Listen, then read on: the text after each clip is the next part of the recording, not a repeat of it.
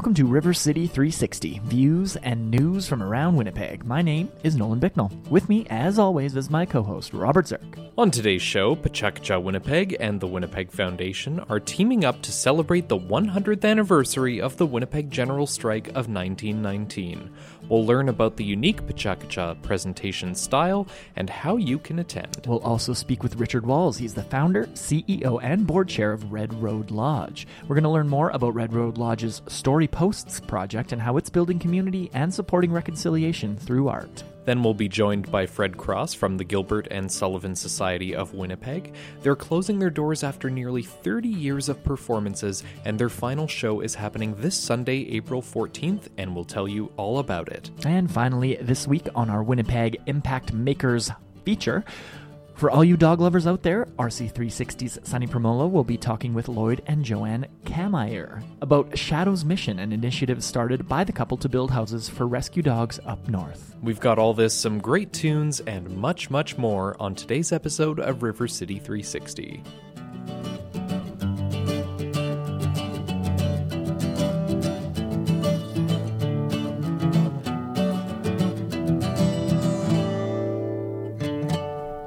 Hello and welcome to RC360. Nolan over here, Robert over there, Jeremy over there. How you doing, Jeremy? Doing well. Good. Jeremy, our intern, is with us for the next 3 weeks, so we're going to have a beautiful and exciting couple of features on the radio program. Next week, you can look forward to hearing Jeremy and his stories coming at you on River City 360. Same time, same place. But as for this week, Robert, how are you doing? I'm doing well, thanks, Nolan. How are you doing? Life is good. Yeah. It's the Jets had their first playoff game last night, so pretty exciting times to see the Winnipeg Whiteout back in full force. Did you make it out down to the Whiteout outside and participate? I didn't. I had some other plans that evening, but yeah, it's always great to see the community come out to support the Jets. You have the Whiteout parties. I love what the public library does on Twitter. They challenged the St. Louis Public Library to a sort of a book spine battle. Classic. It's great stuff. Yeah, Game 2 tomorrow night, obviously, Friday night. So go Jets, go. It's fun to see them back in the playoffs and the whole town kind of buzzing. So this week's show is pretty exciting, too. We're kind of buzzing about this week's show. It's like the River City 360 playoffs here. Exactly. We're really excited to bring you all the stories from today. Obviously, the Winnipeg General Strike of 1919 is in its... this is the 100th anniversary. So PechaKucha Winnipeg and the Winnipeg Foundation are teaming up to celebrate that event. And we're going to kind of have this really interesting format where there's 20 slides for 20 seconds, and there's going to be 10 presenters presenting in that fashion. So they get 20 seconds, and then they talk about each slide for that long, and there's going to be a whole wealth of different people, filmmakers, activists, archivists, all sorts of things, talking about the Winnipeg General Strike of 1919 and its effect on society as a whole and on Winnipeg in general. So excited to learn more about that. That's coming up right after our first musical break, but as we always do, we kick the show off with a song. So, Robert, what have you got for us this week? Start things off with Dusty Springfield and You Set My Dreams to Music right here on River City 360.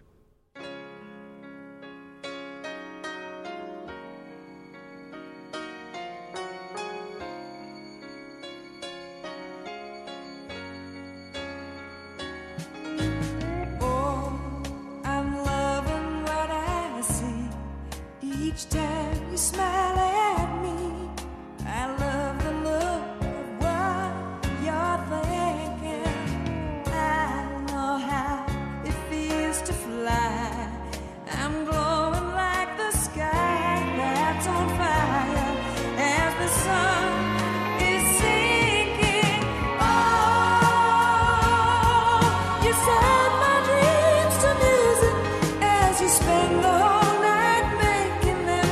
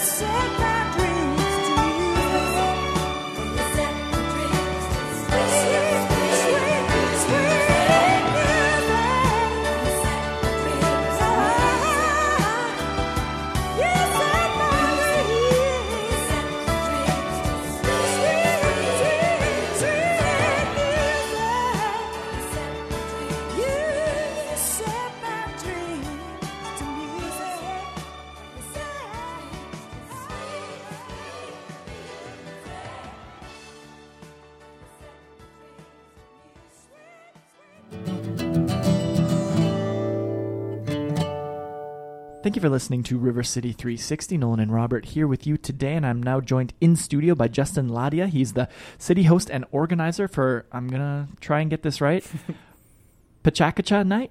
Yeah, close enough. Close? Yeah, Okay. yeah. PechaKucha Night, Yeah. Winnipeg, which is a...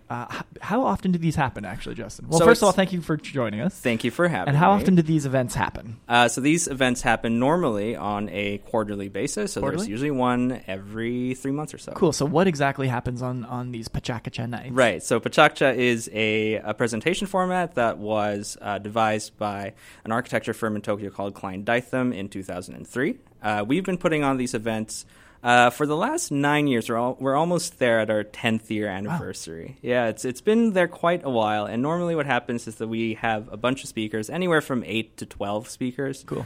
They are given 20 seconds to each slide, and they're only given 20 slides to present. Okay. Whatever they want to talk about usually. Mm-hmm. So how many minutes does that work out to? That's- I'm not a math expert. That's 6 minutes and 40 seconds. Okay, that's not so bad. it's fairly short, and Yeah. as you know, people's attention spans are getting shorter and shorter. Sure. So these events and these talks that they put on are usually very manageable, bite-sized pieces. So it's kind of like a TED Talk in a way, but a lot more visual? Yeah, it's very much like a TED Talk. It's shorter, it's more concise, usually people who go in these events or people who speak at these events are folks who are normally in the creative industries, but we're starting a new thing where we believe that creativity is a sort of a larger... Universal. It's more universal. So we invite everybody to come and speak. Very cool. Yeah. So give me an example. We're going to talk about an event coming up on May 2nd at the Millennium Center. That's going to be a 100th anniversary of the 1919 general strike. But give me an example of, like, before we talk about that, give me an example of some of the topics that people have talked about at these events in the past. Right. So in the last one, which was...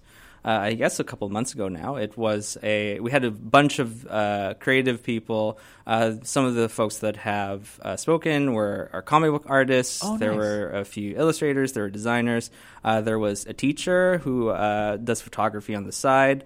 One of my favorites from that evening was a friend of mine who talked about trans issues because they were cool. of trans experience. Yeah. There's been a bunch of other folks, like there have been principals from schools talking about their outdoor educational experience. There's a few more like filmmakers, writers, producers, everyone, essentially. The format sounds interesting, especially for kind of how our society now thinks and acts, and you're swiping, and you only probably last way shorter than 20 seconds on each picture that you're seeing on Insta or whatever. How has the crowd response been to a lot of these evenings? Right. Usually the crowds respond pretty positively to these things. Oh, for sure. A lot of the sort of reviews I get is that they appreciate the variety of people that we normally put in our lineup.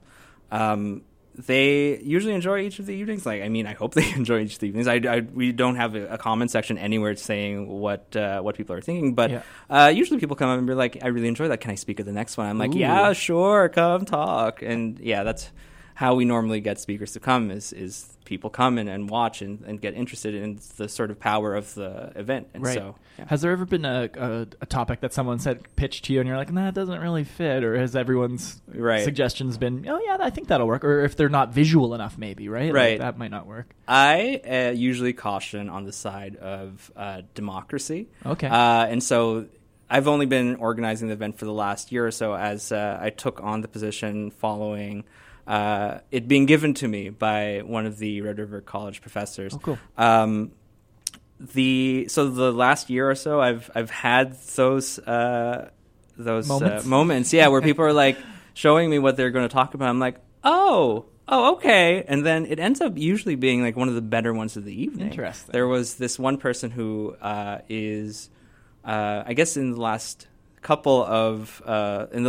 talks or so, they were going to talk about body modification, which is, which is. I saw the slides. And I'm like, oh my! I've seen gosh. people with like cut tongues and that. It's exactly that, and I wasn't sure how people were going to respond to it. But my job isn't necessarily to sort of censor that, right? It's my job is to curate and sort of represent what Winnipeg is. It's such a niche topic that it would be cool to just learn about that from someone who knows a lot about it, right? Yeah, and the main reason why I do this is because I believe in Winnipeg's sort of creative class, I guess. Not to sound like elitist or anything, but the creatives of the city are need these sorts of platforms in order for them to get elevated into other places. And I've only been doing this for a year, but I've already seen the folks that I've invited to speak are sort of growing because of the event. For sure, it would. And it creates another little community of like-minded people, right? Exactly. Who want to talk about these things and learn about new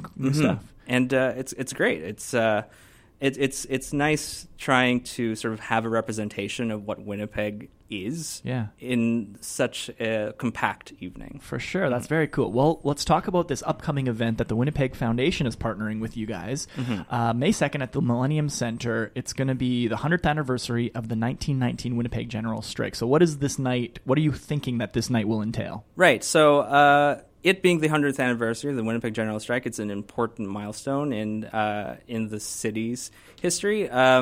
It's essentially going to be a bunch of tributes by writers and filmmakers and other sorts of creative people in regards to the topic of the Winnipeg General Strike. So we're going to have 10 speakers speak about that topic or something adjacent to that topic. And it's going to be held at the Millennium Center, as you said, on May 2nd.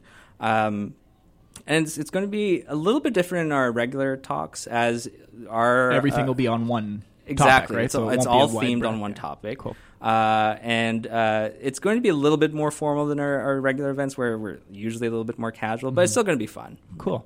So why is it important, do you think, for general Winnipeggers to kind of know about this particular thing, the general strike, right, and our history in general?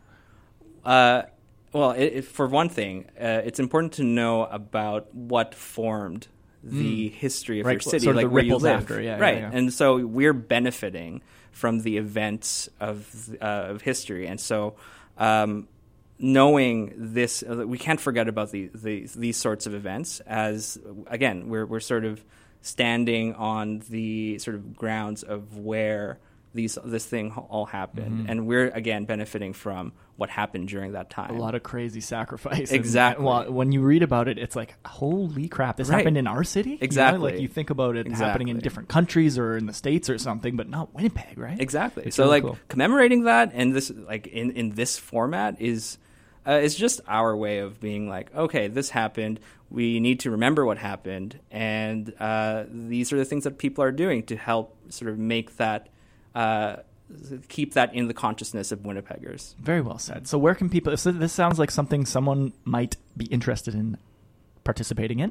Where can people find out more information? You can find out more information on many of our social media platforms. On Instagram and Twitter, we are at PKN_Winnipeg. On Facebook, you can search PechaKucha Night Winnipeg. That's PechaKucha Night Winnipeg. You can also reach us at our website at pechakucha.org/cities/Winnipeg. Fantastic. Well, Justin, good luck on May 2nd. When's the next event coming up other than the 2020 strike? After May 2nd, there's one on June 6th. So after May 2nd is done, I am going to be 100% on the June 6th regular event. Very cool. Well, thank you for talking to us about the PechaKucha Nights. Thank you so much. And yeah, we'll see you on May 2nd. Thank you. We'll see you then. Thanks, Nolan. We'll have more from the upcoming General Strike of 1919 PechaKucha special event in the weeks to come, so stay tuned to River City 360 for more. Up next, we'll have my conversation with Richard Walls. He is the founder, CEO, and board chair of Red Road Lodge on Main Street.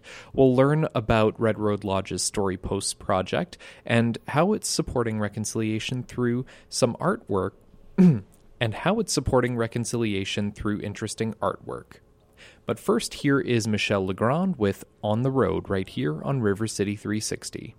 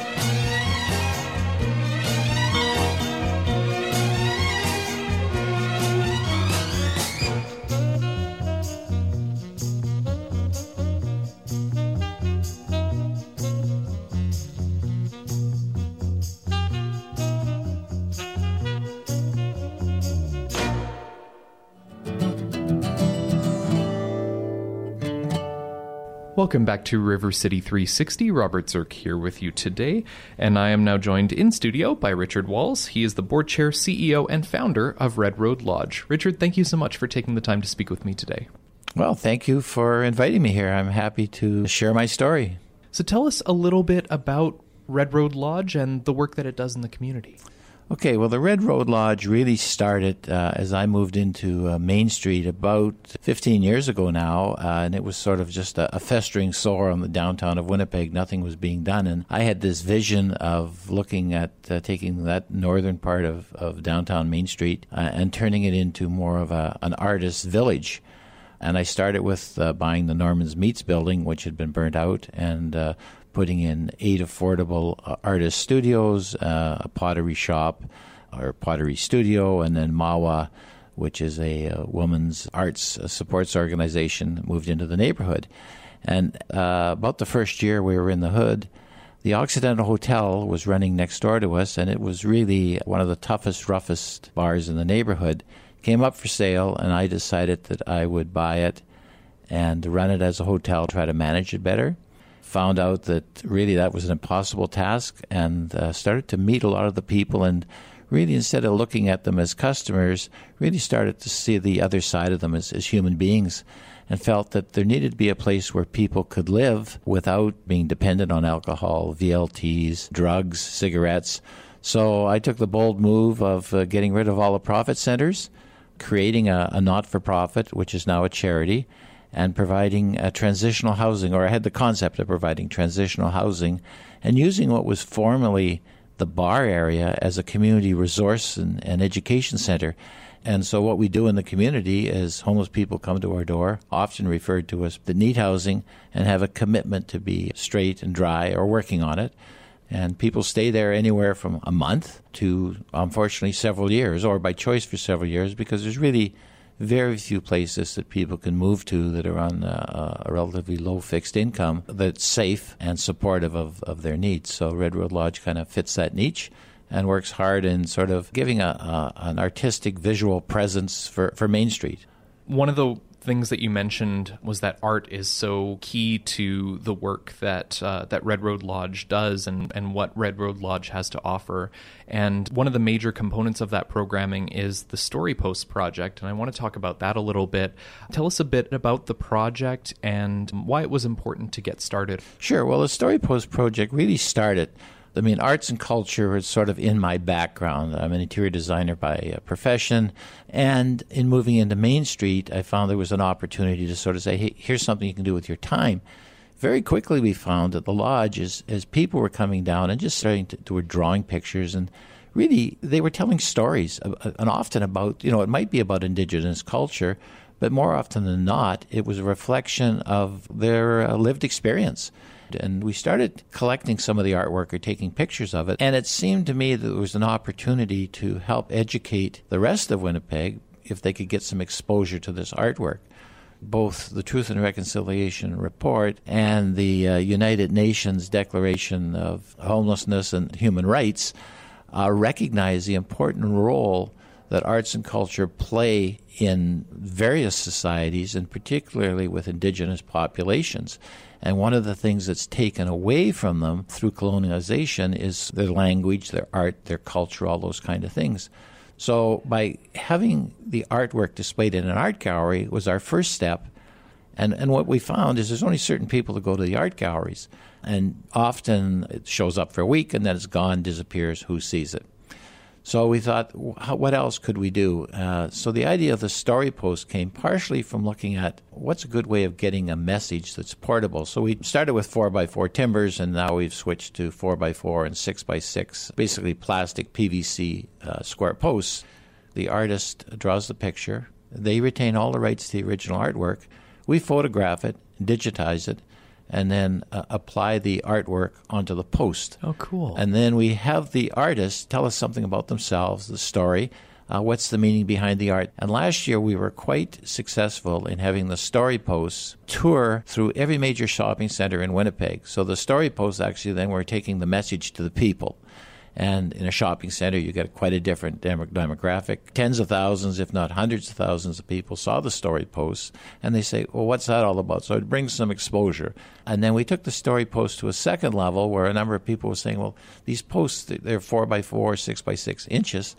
Wouldn't it be nice if you could have a larger version of the paintings? So we've developed a information panel that's sandwiched between the posts.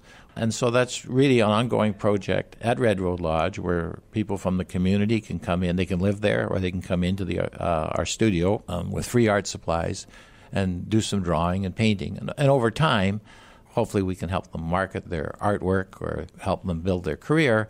And other times it's just a safe haven where they can come and have a cup of coffee and start to connect with someone. And then through the art, and they tell their story, we can maybe connect them with the important resources that are in the community. That goes back to what you mentioned about connecting different communities and how, for some people there is that stigma where they wouldn't necessarily venture down Main Street to see some of these artworks. So it's so important that there is that way of outreach in which you can reach out to different communities and they're able to see and experience these artworks that maybe they wouldn't normally come across. Yeah, absolutely. And find out a little bit. Once you see the artwork, equally important is find out a little bit about the artist, the person behind that. Right. And for us, because we're not looking at this as a financial opportunity for the lodge in the sense of getting artwork, selling artwork, and making money. What we're looking at is the original artwork belongs to the artist. We can help them market it. But by us digitizing it and taking it out to the community, and then people say, I really like that. And they can even come down to the lodge and they can talk to the artist or they can read their story. So that education process, then you start to understand what colonialization has done, how they've been mistreated by various governments over the years, and they struggle, and anybody would struggle, whether you're Indigenous or not. So it's humanizing the fact that these are real people and there's real opportunity. It's that creative spirit coming out and telling your story through art. So we thought that was really, really important. On the other side of it is having Indigenous people create artwork that is based on Indigenous teachings. So the opportunity is to teach us non-Indigenous people a little bit more. And I'm wondering if you can speak to that a little bit, the importance of community involvement when it comes to reconciliation and the importance of collaboration, especially as it pertains to the Story Post project. And what we're trying to do is connect various people that you might be a little cautious. You see someone sitting on the curb selling a piece of their artwork and go, well, I'll give them a few bucks and I'll take it. But you don't engage in a conversation. And what we're trying to do is through telling their story, you start that conversation, and hopefully those people then reach out, maybe come to the Red Road Lodge, maybe help financially support some of the things we're doing, or help that individual move to the next level. So it's an education process, and Truth and Reconciliation, as much as you read about it, each person has a story. So once you get into that and understand, really walk a mile or two in these people's shoes or moccasins, it's important to start understanding, okay, here changes have to be made, and whether there's changes by the government, changes by the private sector, changes by organizations like the Red Road Lodge, how can we work together to help solve these problems? It's not a them and us, it's us together. So the artwork is that big connector. And again, if there's jobs, there's opportunities for these people. So that's that truth and reconciliation. The reconciliation part, the artist is telling the truth, and the reconciliation is bringing the somewhat naive in some cases or uneducated population to real people and humanizing the whole process. In the work of the Story Post Project, how would you define success? What would success look like? I think success is probably somebody drawing something and their look on their face when that they've actually accomplished something. There's a smile. Coming back to a personal level. Just the personal level, and the fact that we're going to, because every piece of art doesn't go on a story post. There's kind of a vetting process. And if people keep coming back and working on their art, that's a success too. But I think the individual, just that one-on-one connection, and they say, you know what, I'm going to come back tomorrow. So if they stop drinking, they stop using, or maybe they continue using, not when they're at the lodge, but they go down the street. But they come in and they sort of feel a bonding. It's a community feeling. It's a sense that they belong. I liked what you mentioned about essentially people finding strength in a community, because that can make such a huge difference in someone's life, is just feeling that sense of belonging. Yeah, absolutely. And I think the thing that really surprised myself and our staff is some of these characters that come in have, if the police was to look at their record, they go, whoa, this is a dangerous offender. We have no violence. People come in who have, are mentally very fragile.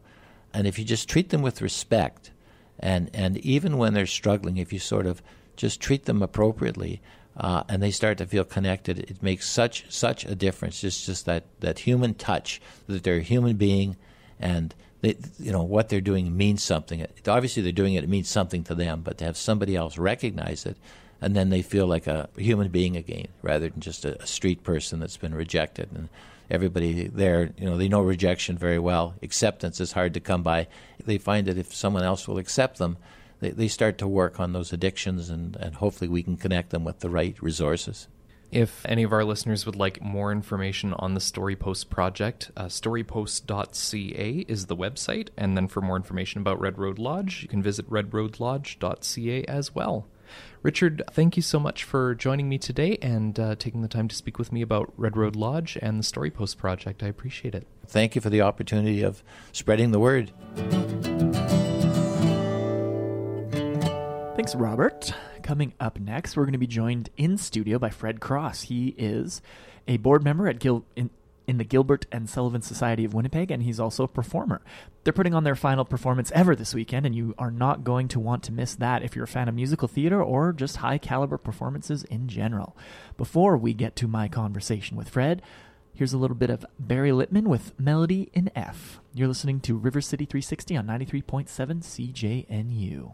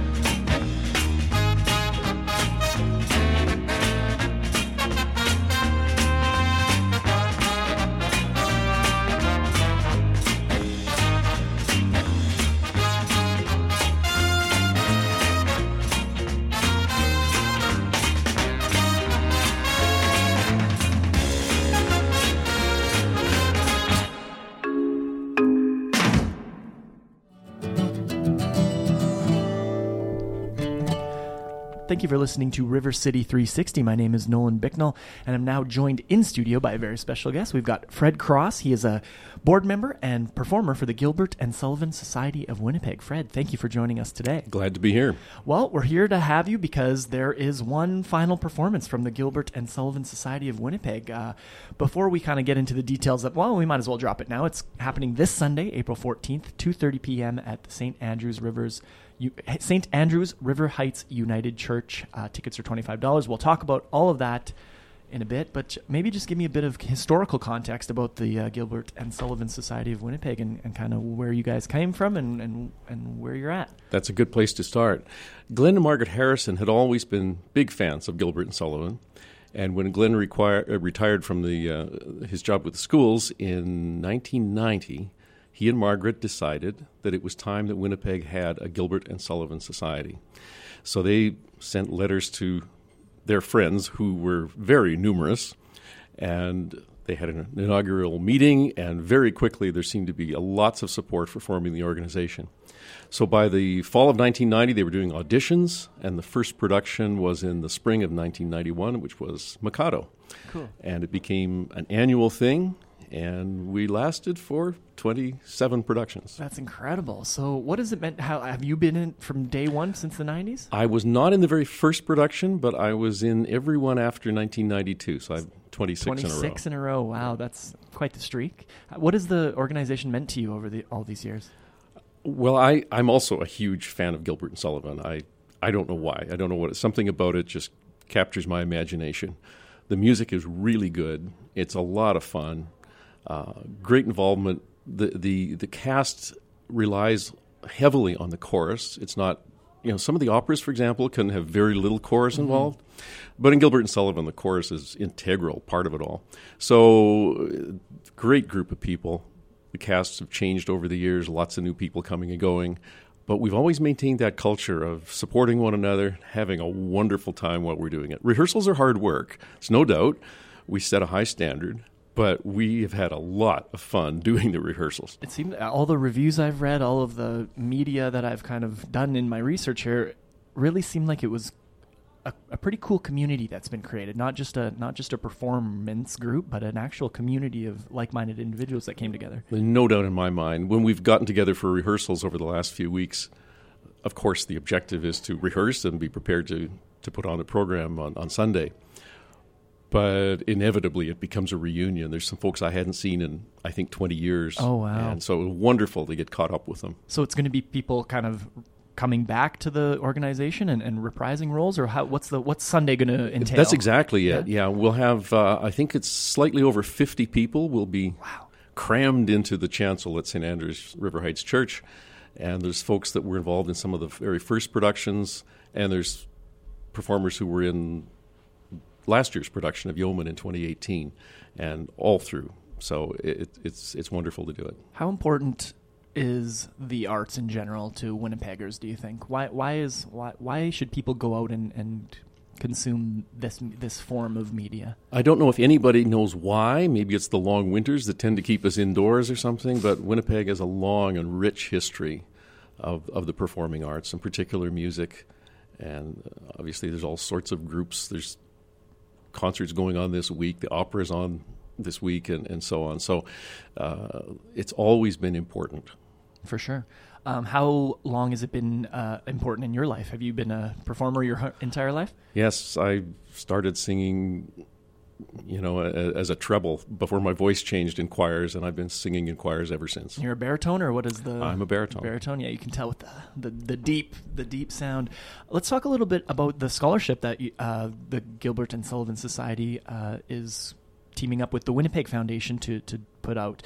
It's going to be for a student studying musical theater or opera, and why do you think that it's important to kind of support the next generation of performers as well?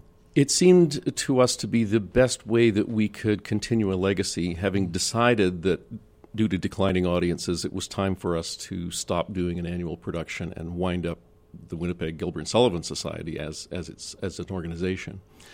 Glenn and Margaret Harrison were always big supporters of musical theater. Glenn was heavily involved with Rainbow Stage in its formative years in the 1950s and 60s, and that seemed the most appropriate thing we could do with the remaining resources we had and the money we can raise from Sunday's concert.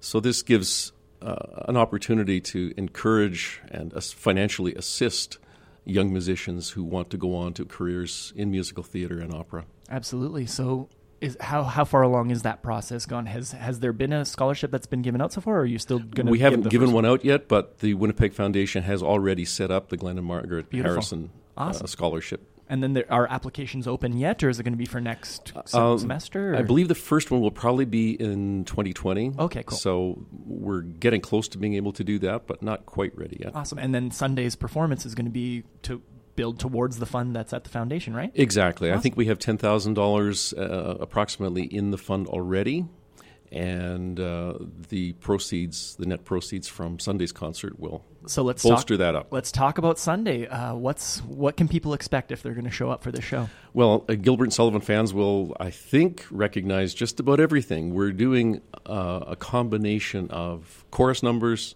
solos, and ensembles from the shows that we've been doing over the past 27 years. Very cool. It'll be a good sampling. I don't know how Reed Harrison, who's directing it, ever managed to condense it down. Mm-hmm. It would be easy to do a 6-hour concert if we did all the things we probably would like to do. Well, 27 years of history. There's a huge amount of wonderful music. But he's managed to find a way to get the maximum number of people involved and cover off the maximum number of shows, and a good mix of chorus, ensembles, solos. Incredible. So anyone who's a fan of theater, a fan of musical theater, a fan of opera, a fan of any sort of singing and talented music here in Winnipeg, it's a can't miss show. So what are the details? We've got Sunday, April 14th at 2:30 p.m. This is at 255 Oak Street, which is St. Andrews River Heights United Church, and tickets are $25. Where can people find out more information? Is there a website that we could go to? I believe it's on Facebook. Yeah, that's right. That's where I found most of the information. And that's probably the most available source, other than what we've just talked about here. I think we've probably described most of what you need to know. Yeah, absolutely. So if you're down and if you're available on Sunday, 2:30 p.m., just go to Facebook and search Gilbert and Sullivan Society of Winnipeg, and all the information is there for the event. Fred Cross, performer for good luck on Sunday. Break a leg, have fun, and thank you for being with us today. Oh, it's my pleasure. Thank you for having us here. Thanks, Nolan. Coming up next, we have our weekly segment, Winnipeg Impact Makers, where Sonny Primolo brings us a wonderful local entrepreneur, business, or simply a citizen who's making Winnipeg a better place through a special project. Today's project is for all the dog lovers out there, so stay tuned for a great story about Shadow's Mission, which is an initiative that builds houses for rescue dogs up north. Before we get to that, though, here is Lobo with Me and You and a Dog Named Boo, right here on River City 360.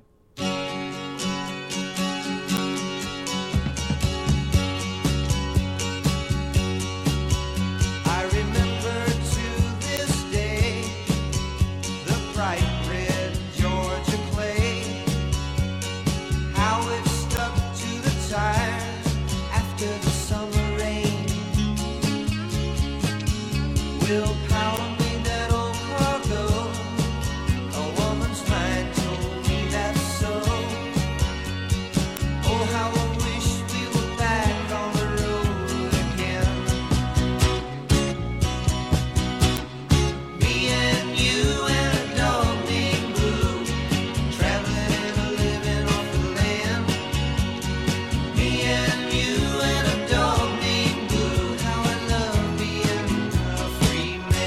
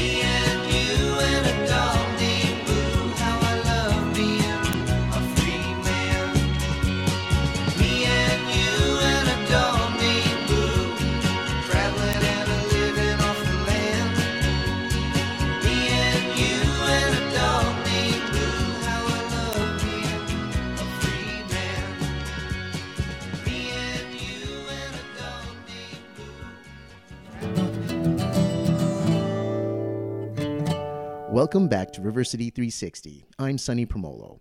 Manitoba is home to some of the most giving people in the country. To share their stories, I'm going around the city to speak with people who are making an impact in Winnipeg. Today, I'm with Lloyd and Joanne Kammeyer, founders of Shadow's Mission. Thanks for coming on the show. Thank you. Thank you for having us. For those that own a pet, they know the special bond that is created. This is especially true when it comes to Lloyd and Joanne's relationship with their dog, Shadow. What was it about Shadow that really made her special? Shadow was very smart, very talented little dog who loved everybody. And she went to the nursing homes and just wanted to love everybody she came in contact with. Joanne, you would even bring Shadow to the local personal care homes to display tricks for them. Is that correct? Yeah, she knew over 30 chicks, and she did them all for a piece of cheese and made them all happy. So Shadow was a 14-year-old black and silver Pomeranian Schnauzer cross that unfortunately passed due to liver cancer. To honor Shadow's memory, Joanne and Lloyd created Shadow's Mission. How did the idea of Shadow's Mission come to be? I had all this equipment left over from doing my floors, so I said, well, let's build a house and put her name on it, and so that's what we've been doing for like 6 years. What gave you the idea of giving these homes to the rescues? They were looking for dog houses for the dogs up north so that they could save lives. And we had all the lumber and the stuff piled up in the backyard, and Lloyd has the talent to do it. And I offered, and they thought I was crazy and agreed. The impact you are making for rescue animals is amazing, and you're also doing it in a very eco-friendly way. Where do you source your materials, and what types of materials do you use? I use all kinds of 2x4s, which I cut down to fit into the houses. And people just leave stuff in the back lane there because they know I've built dog houses. And I have all kinds of sheets of plywood, chipboard, and I make a house out of it. This really is a joint family effort. Lloyd, you build the homes, and Joanne, you paint them. How many dog houses would you say you've built so far? At least 220 that we know of. The first ones, they were just little houses like 2 foot by 2 foot, so now we got bigger ones and we make smaller ones just to fit certain dogs. How do you get these houses out to the different communities? The rescues themselves pick up the houses, and it's their responsibility. We build them, and they get a truck, and they pick them up, and they take them out. Your houses are helping many northern communities like Nisitchewasik Cree Nation. You're helping them really manage their dog populations. What does it feel like to know that you're making a difference in these dogs' lives? We may make a difference, but we couldn't do it without the rescues because they take the houses out. It feels very good to know that we're saving a life of a dog. And like I said, without the rescues, we could not do what we do. And it just feels good to be able to help. What would you say is the overall goal at the end of the day? What would really make Shadow's mission complete?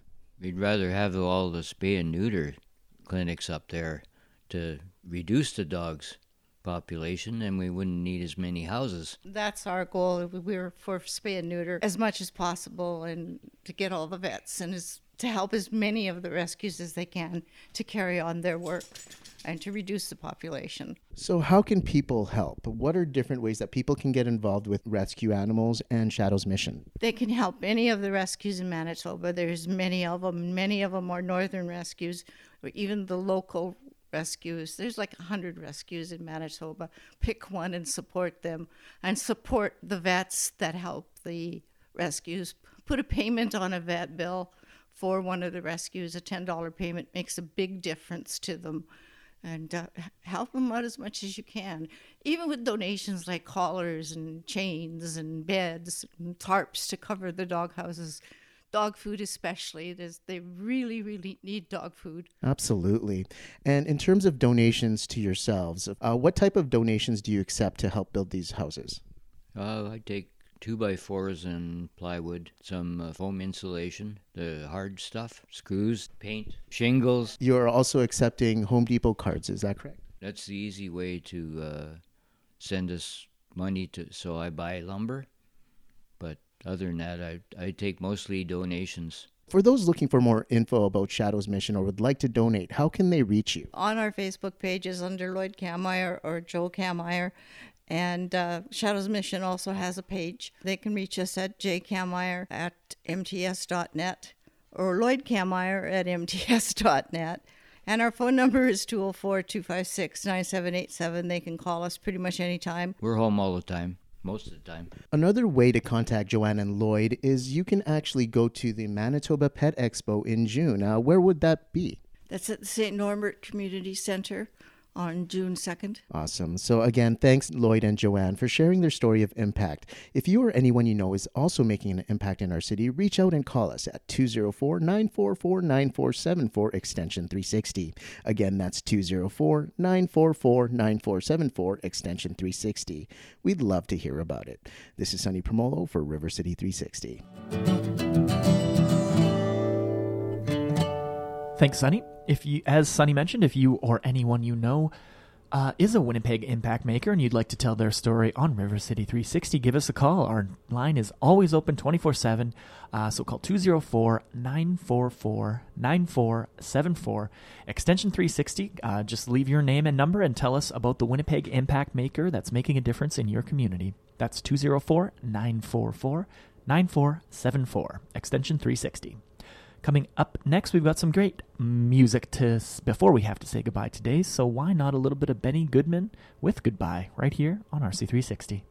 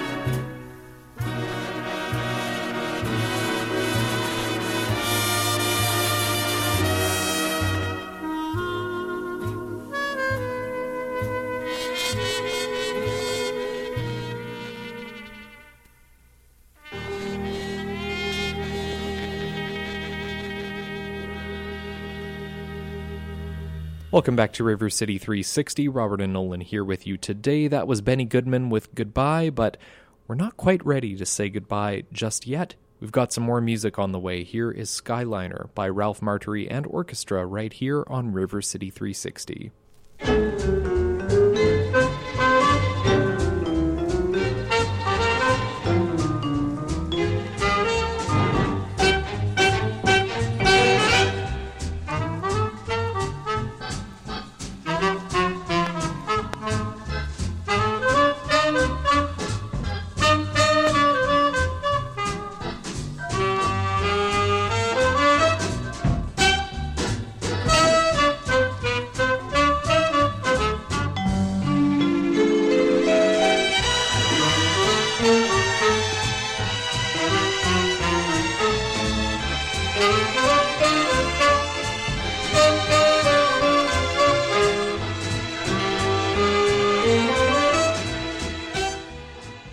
That's a wrap on this week's episode of River City 360. Thank you so much for tuning in today, and a huge thank you to all of our guests for joining us as well. If you'd like to hear more River City 360, listen to any of our past episodes, or subscribe to the podcast, you can do so online at rivercity360.org. Again, that's rivercity360.org. River City 360, views and news from around Winnipeg, is a project of the Winnipeg Foundation in partnership with CJNU 93.7 FM. And we'd love to hear your feedback about the show as well. If you'd like to request a song, suggest a topic for a future show, or just say hello, give us a call at 204-944-9474, extension 360.